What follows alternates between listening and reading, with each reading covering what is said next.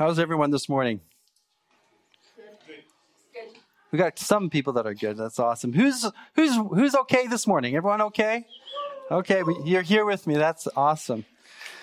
Have you ever been in a situation where you got something wrong? You had a wrong idea or a misconception about something? Yeah, I think we can all testify to that. Well, some of you who don't know, some of you think I'm just Canadian. I do have a Canadian passport. I wasn't born there, okay? I grew up in South Africa. Thank you. And I used to be a surfer. Can you imagine that? I had this long blonde hair and, those were different days. I didn't have a belly.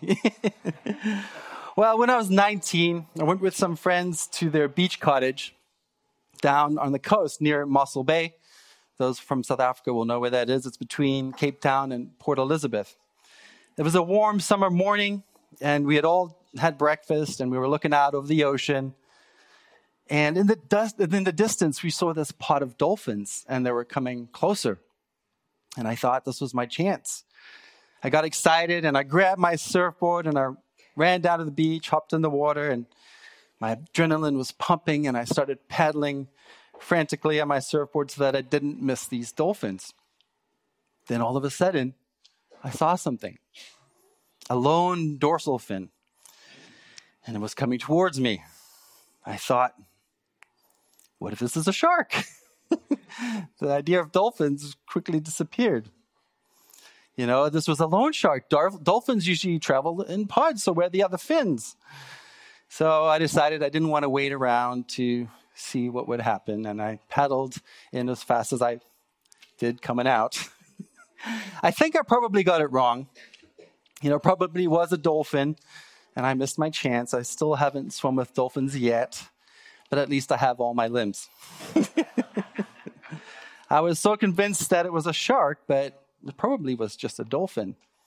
And it's so funny sometimes that we can have a misconception or wrong perspective about something. Sometimes we think a shark's coming to get us, but maybe it's just a dolphin coming to play with us. I think a lot of people have a misconception about who God is. And they think God's coming to harm them, coming to hurt them, coming to judge them. But that's not really who God is. God's coming to provide hope. He's coming to heal you. He's coming to love you. He's coming to give you a hope and a future and a purpose. He's coming to have a relationship with you. Here at SBUC, we're looking at the book of John. We're taking time to go through the 7 weeks of the I am statements, Jesus' claims about himself.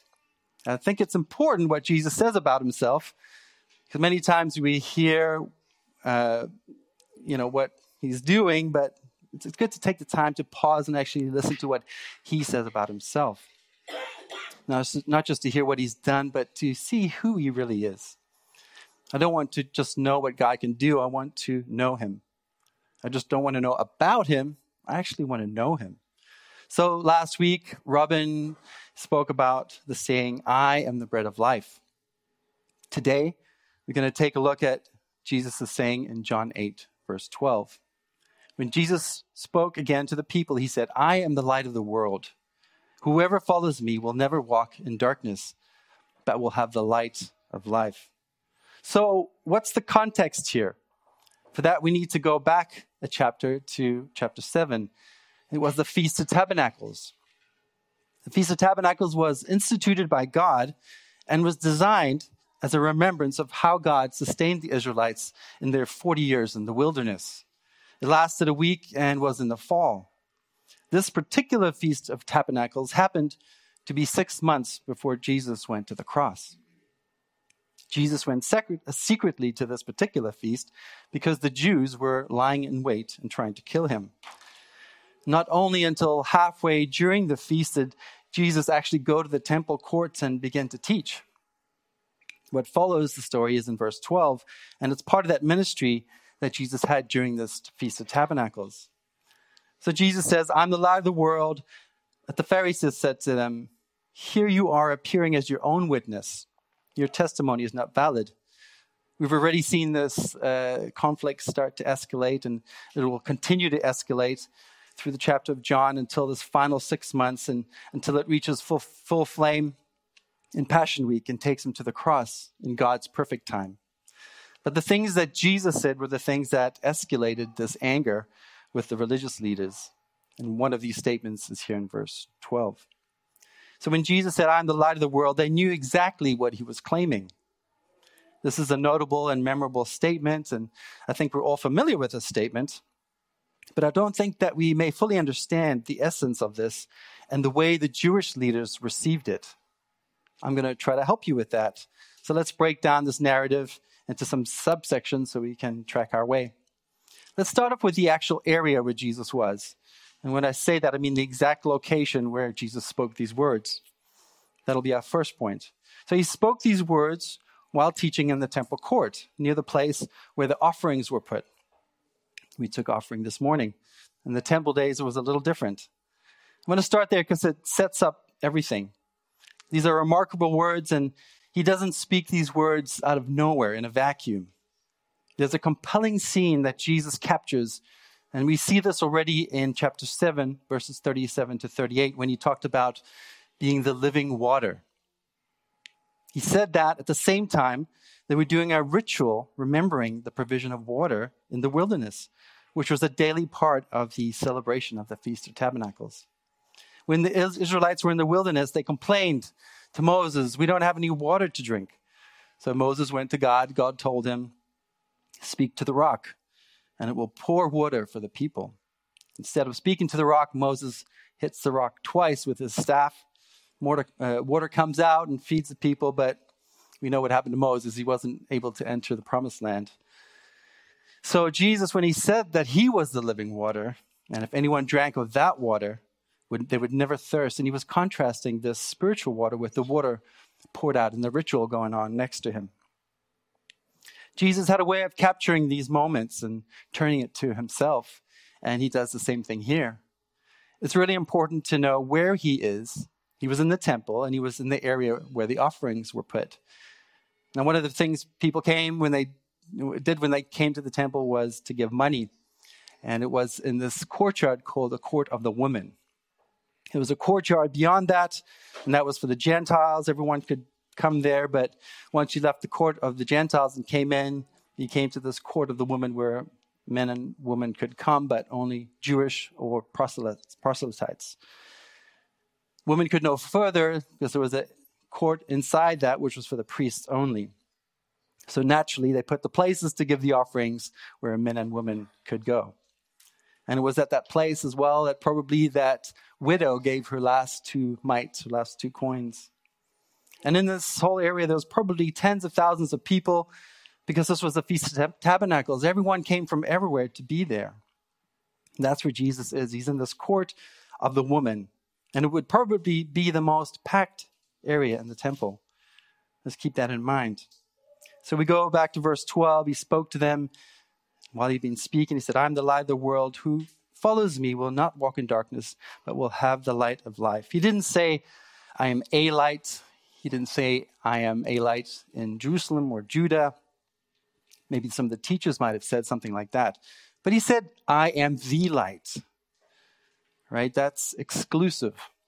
It's all-encompassing. And most importantly, it's a direct claim to be the Messiah, the Jewish Messiah. And these leaders knew it. They were very, very familiar with the messianic prophecies in Isaiah 42, 49, 50, and 53. And these messianic chapters talk about this Messiah being a slave or servant to Jehovah. Chapter 42, you have this verse here where the Father speaks of the Messiah, his servant. He says, "Here is my servant whom I uphold, my chosen one in whom I delight. I will put my spirit on him." So here the prophecy is talking about the coming of the Messiah and the empowering of the Holy Spirit. It goes on in verse 6 to say, "I, the Lord, have called you in righteousness. I will take hold of your hand. I will keep you. I will make you to be a covenant to the people and a light to the nations." So as a light to the nations, it says to open blind eyes, to bring out prisoners from the dungeon, those who dwell in darkness from prison. So he says here that Jehovah says here about the Messiah that he will be a light to the world. Again, in Isaiah 49, here the servant of Jehovah is presented in verse 6. "Is it too small a thing that you should be my servant? to restore the tribes of Jacob and bring back those of Israel I have kept. I will also make you a light for the nations, that you may bring salvation to the ends of the earth. So this is what the Lord says. The Redeemer, the Holy One of Israel, this is directly from God. And the Messiah here is to be a light of the world. So when Jesus says, I'm the light of the world, he is making the claim to be this prophesied Messiah. John even begins his gospel with reference to this. In the beginning was the Word, and the Word was with God, and the Word was God. In him was life, and that life was the light of men. The light shines in the darkness, but the darkness has not understood it. The true light, that light gives light to every man, was coming into the world. So right at the start of his gospel, John talks about and identifies this Messiah, the Lord Jesus Christ, as the light and giver of life. So light, as we know, is a wonderful metaphor. It's an active power that dispels darkness. You know, when you open your window or door at nighttime, the darkness doesn't come flooding in, right? No, the light, it dispels and pushes back the darkness. Darkness is just the mere absence of light. And Jesus Christ is the light of truth that dispels the darkness of lies. Jesus Christ is the light of wisdom that dispels the darkness of ignorance. Jesus Christ is the light of holiness that dispels the darkness of impurity. Jesus Christ is the light of joy that dispels the darkness of sorrow. Jesus Christ is the light of life that dispels the darkness of death. So to say, I am the light of the world, is to also identify yourself as God. Let's look at Psalm 4:6. Many, Lord, are asking, who will bring us prosperity? Let the light of your face shine upon us. Psalm 27 verse 1 says, the Lord is my light and my salvation. 1 John 1:5 says, God is light, and in him is no darkness at all. They understood what he was saying. He was claiming to be God. He was claiming to be the Messiah, the light. So the question comes up, why here? Why now? Why does he ask that? Why does he say that? Back in chapter 7, verse 37, he says, if anyone is thirsty, let him come to me and drink. And then he spoke about these streams of living water that would flow from the innermost being of those who believed. He said that because he's capturing this moment of this ritual that's going on behind him. And he turned it to himself. And he does exactly the same thing here. So in order to grasp what's happening, there was another feast that was also very important and was happening at the same time at the Feast of Tabernacles. And he could have said, I'm the light of the world, and it would have made sense because the world was in darkness. We all understand that. And all of us are characterized in Ephesians 5:11 as doing the unfruitful works of darkness. We walk in the darkness. The way of the wicked is darkness. The scripture says the foolish heart is darkened. We're darkened in our understanding and excluded from the light of life. Scripture talks about that, so it's a common description. We've all been delivered out of the domain of darkness. So even in Ecclesiastes in the Old Testament, it says the fool walks in darkness. Isaiah said, men substitute darkness for light. So Jesus could have just stood up and said, I'm the light of the world, and it would have had an impact using this metaphor of darkness. But there's far more going on here than just that. So in the Feast of Tabernacles, they also had these huge candelabras spread around this court of the women. And as far as historians say, they would literally fill the court of women with light. Every night they would go around and light these candelabras, and they would burn all night. The reason they did this was because the Feast of Tabernacles is they're celebrating this 40 years in the wilderness. And how do they know where they were going in the wilderness? They had a pillar of fire by night leading them. They were following this pillar. And to commemorate that, they had this illumination of the temple. And they lit these candles and let them burn all night. So I can just visualize Jesus standing near maybe one of these big candelabras, and maybe they just lit them, or maybe it was the next morning and they'd already gone out. And can imagine him saying, I am the light of the world. I never go out, like these candelabras. In me, you will have the light of life. It's a profound moment that Jesus captures and he brings to himself. Just like the pillar of light in the night that led the Israelites to the promised land, he's saying, I am the light that will lead you to the kingdom of God. I will lead you to God, to heaven, to everlasting life. It's not a light to be just looked at or to be admired, but it's a light to be followed. It moves. It needs to be followed. Jesus said, if any man will come after me and let him deny himself, take up his cross and follow me. He said to his disciples, follow me. They followed the cloud and the pillar, and they were led to the promised land. And Jesus said, if you follow me, you will go in. You follow me, and this light will lead you all the way to receive the full promise of eternal life. So Jesus, rather dramatically and powerfully and effectively, he captures the crowd in this stunning moment of this ritual. He says, I know the way out of darkness. I know the way out of the darkness of ignorance. I know the way out of the darkness of sin. I know the way out of the darkness of sorrow and sadness. I know the way out of the darkness of death. Follow me and I will lead you to eternal life. So what does it mean to follow? Just the word itself, follow me. The way it's used in the ancient usage, it's used of a soldier following his commander. It's used of a slave following his master, of someone following a wise counselor. It's used of someone following the law obediently. That's what it means to follow, all of those things. So to follow Christ, we need to do that as a soldier follows his commander, as a slave follows his master, a person of ignorance follows a wise counselor, as a disobedient sinner turns to follow the law obediently. And to be a follower is to give yourself totally to Christ. So Jesus is not only claiming to be God, who is the true light, but to be this prophesied Messiah. He's captivating the people and understand what he's saying. Certainly the leaders understood this, because you see the antagonism that rises immediately. You see it in verse 13. The Pharisees said to him, here you are, appearing as your own witness. Your testimony is not valid, it's not true. Which is to say, you can't do that, right? That's not how it works. They accused Jesus of having an invalid claim because he's making this claim himself. You're just boasting, they say. Why should we believe you? There are no witnesses to confirm this. So that's another calculated attack. And of course, they're saying that this is an illegal claim. You cannot claim anything by yourself. You need at least what? 2 witnesses. And that's what Jesus does later in verse 17. It refers to this requirement of the law. It says, in your own law, it's written that the testimony of 2 witnesses is true.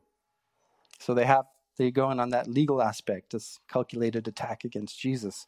It's a biblical law. You have to have at least 2 witnesses. You can't think that just because you say it, it's true. In fact, it's invalidated because you don't have any witnesses. This is how unbelief operates, by the way. Unbelief never has enough proof. His words alone should have been convincing enough. They had enough hearing of his words to know that he spoke like no other person. And that's what was reported to them by the soldiers that were sent to arrest him in the last chapter.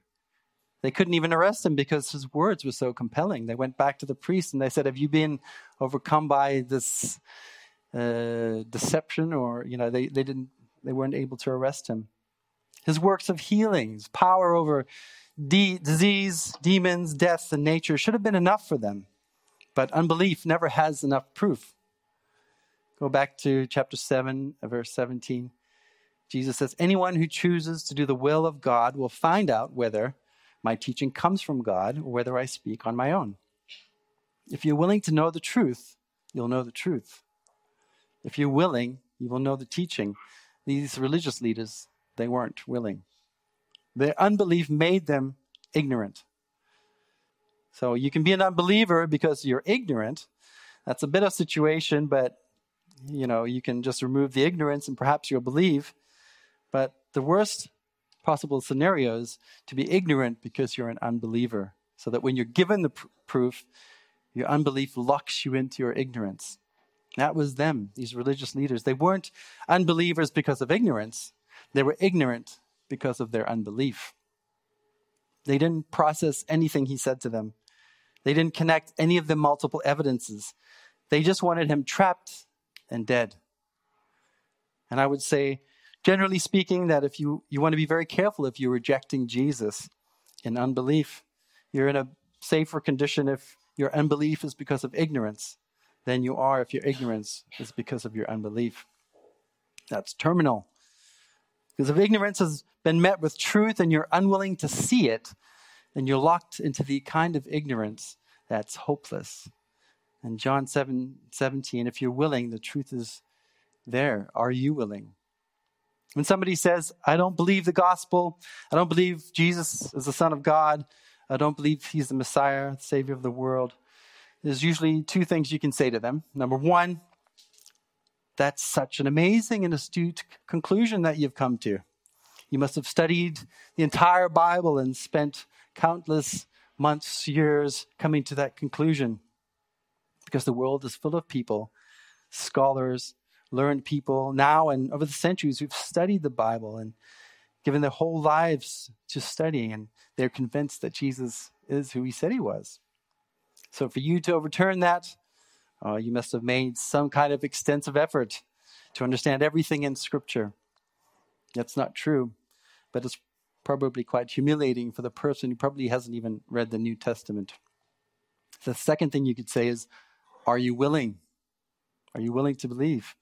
Because if your unbelief is because of ignorance, so that if ignorance is removed, you're willing, these weren't. The Pharisees, these leaders, they weren't willing.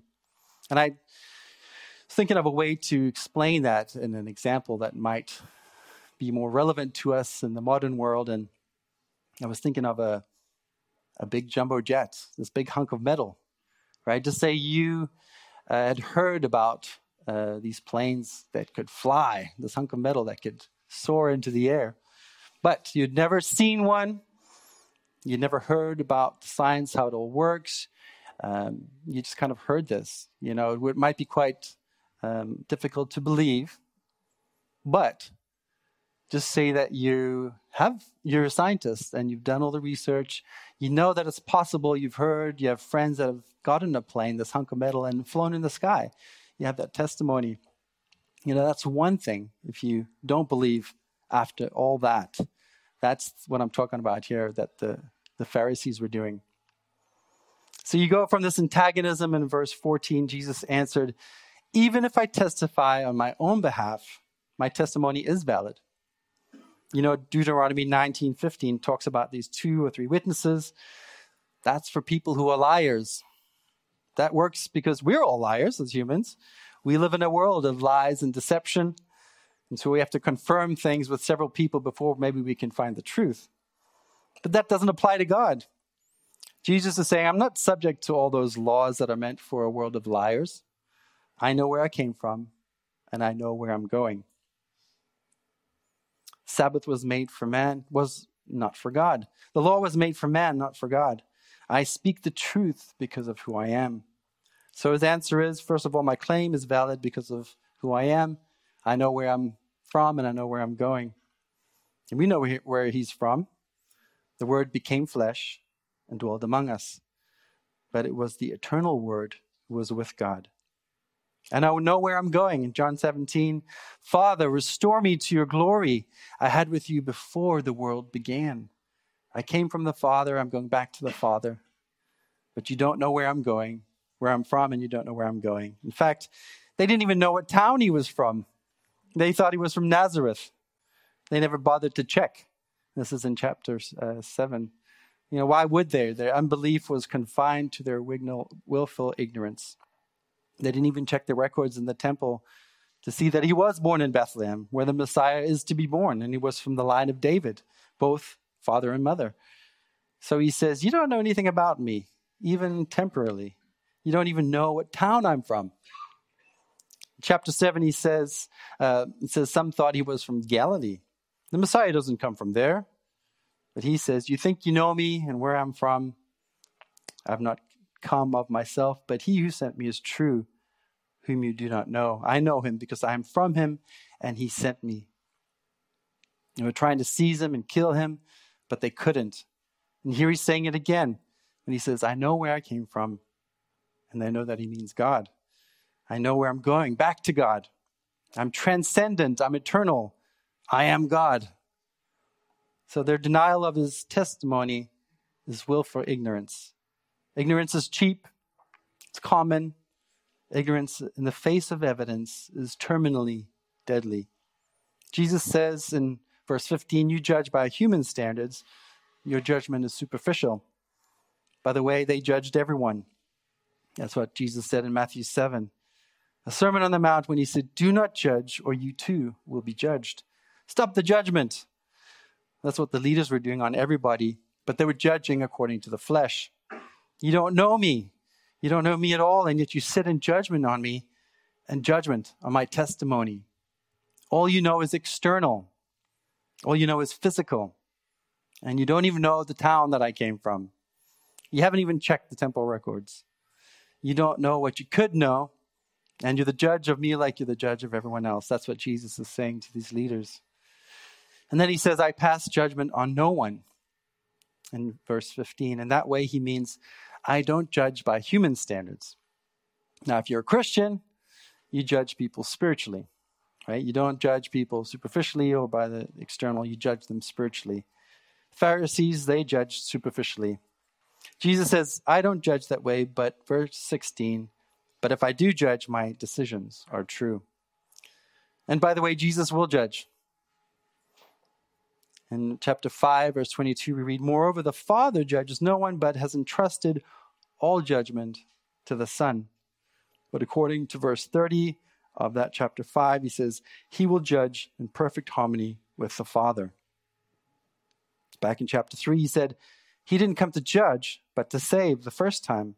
For God sent his Son into the world, not to condemn the world, but to save the world through him. So that's the first time he came, not to judge the world. But we know when he comes again, he will come to judge. He will be the great judge on the white throne, as we read in Revelations chapter 20, verse 11 to 12. Then I saw a great white throne and him who was seated on it. The earth and the heavens fled from his presence, and there was no place for them. And I saw the dead, great and small, standing before the throne, and the books were opened. And another book was opened, which is the book of life. The dead were judged according to what they had done, as recorded in the books. So then Jesus, he goes to the second point.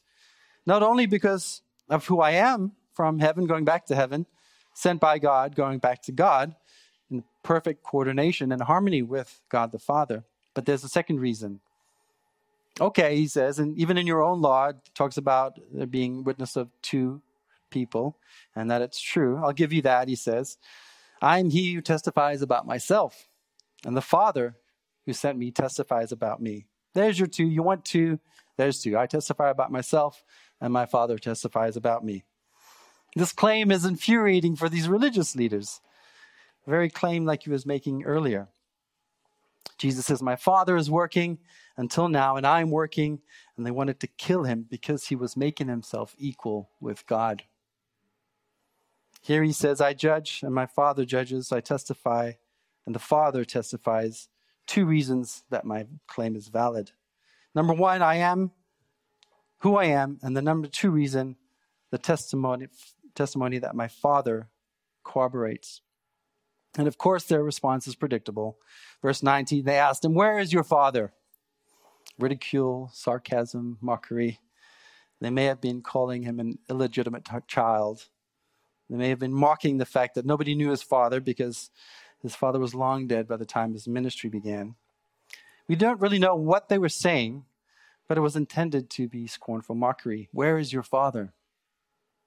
Jesus answered, you don't know my Father or me. If you knew me, you would know my Father also. But you don't know me. You don't know my Father. You wouldn't know God if he came right up to you. You don't know my Father. Back in chapter 5, he had similar words in verse 23. If you don't honor me, you don't honor the Father who sent me. Later, he says to his disciples, if you've seen me, you've seen the Father. This is the final insult for these religious leaders. They prided themselves in knowing God. They knew God better than anyone, right? They knew the scriptures inside out. But Jesus says to them, you don't know him at all. This is a devastating statement to them. This is a characterization of the leadership of Judaism in the time of Christ. They didn't know God at all. Still true today of those who reject Jesus. So again, they're so infuriated. They want to seize him and kill him, but they can't. They tried 3 times in chapter 7 unsuccessfully. They can't because his hour had not yet come. He's on a divine schedule. They can't do a thing. And then Jesus' next statement is very final. He said to them again, I'm going away. You will look for me and you will die in your sin. Where I go, you cannot come. That's pretty final, right? You will die in your sin. Earlier he had said, I'm going to be around for a little while. If there's still time, and then only hours, maybe days later, he says, your ignorance is confirmed. It's willful. It's a product of your unbelief. In the face of all this revelation, we know how extreme their rejection was because they even attributed what he did to the works of Satan. He said, I'll go away, not 6 months from then, but as far as they were concerned, he was gone. You will seek me. You know, that's the horror of being lost. Hell is where you know finally who you need and who you need to seek, but you can't find. That's why there's weeping and gnashing of teeth. It's where I go, you cannot come. You will die in your sin. I want to close by taking a look at chapter 12 because I think it ties it nicely together. In chapter 12, 35 to 36, it's a good concluding scripture. So Jesus says to them just before his last supper with his disciples, he said to them, you're going to have the light just a little while longer. Walk while you have the light before darkness overtakes you. Whoever walks in the dark does not know where they're going. Believe in the light while you have the light so that you may become children of the light. That's the cry, isn't it? The same thing he says in chapter 8. But what's so stunning here is immediately in verse 36, when he had finished speaking, Jesus left and he hid himself from them. They didn't have much time. Believe now or I'm gone. It's a sense of urgency. And he hid himself. Verse 37 explains, even after Jesus had performed so many signs in their presence, still they would not believe in him. Was that a shock to God? No. It was a fulfillment of prophecy. It was fulfilled in the word of Isaiah, who said, Lord, who has believed our message? And to whom has the arm of the Lord been revealed? For this reason, they couldn't believe. They wouldn't believe, and now what? They couldn't believe. Isaiah 6 says, he has blinded their eyes, hardened their hearts, so that they would not see with their eyes and perceive with their heart and be converted, and I heal them. These things Isaiah said because he saw his glory and spoke of him. Isaiah's prophecy in chapter 6 is a prophecy of Jesus being rejected and then God rejecting the rejectors. What a sad reality. The light of the world, the only light, is Jesus. Walk in the light or experience this darkness forever. So for those of you who are in darkness right now, I don't know if you know this, but God sees everything. There's no darkness in him, and there's nothing that you can hide from God. You may be able to hide something from your spouse, from your parents, your teachers, but you can never hide anything from God. He sees everything. And Jesus, he invites you out of the darkness into his marvelous light. So finally Jesus' statement, I'm the light of the world, what he was saying is, in your darkest moment, in your most empty moment, I show up and I illuminate the dark nights. I begin to fill the void. I set you on a path and begin to walk with you into a life of purpose. I'm not the shark that you think I am. I've actually come to have a relationship with you. I've come to bring you into my kingdom of marvelous light. And that's the invitation for every one of us here today. Let's come into the marvelous light of Jesus. Amen. Let's pray. Heavenly Father, you are light. You wrap yourself in light. And you are inviting us out of the darkness into your marvelous kingdom of light. God, I pray for each person in this room today, God, that you would shine in their lives and their hearts, God, and any dark part, God, that you would illuminate. You would bring hope. You would bring life. You would bring healing where healing is needed. God, where sorrow has overtaken anyone, God, I pray that you would shine your light and bring joy. Where there's hopelessness, God, would you shine your light and bring hope? God, you are the true light. And God, I pray that at the same time, those of us who believe, who have accepted your message, God, that we would be reflectors of your light to those around us. God, you said that we are called to be the salt and the light of the world as well, as we reflect your light to those around us, God. So would you do that in us, God? God, I pray that every person in this place, God, would feel and know the presence of your Holy Spirit even now talking to them. God, I pray that we would leave this place not the same, but changed by the power of your word and the power of your Holy Spirit. I pray this in Jesus' name. Amen.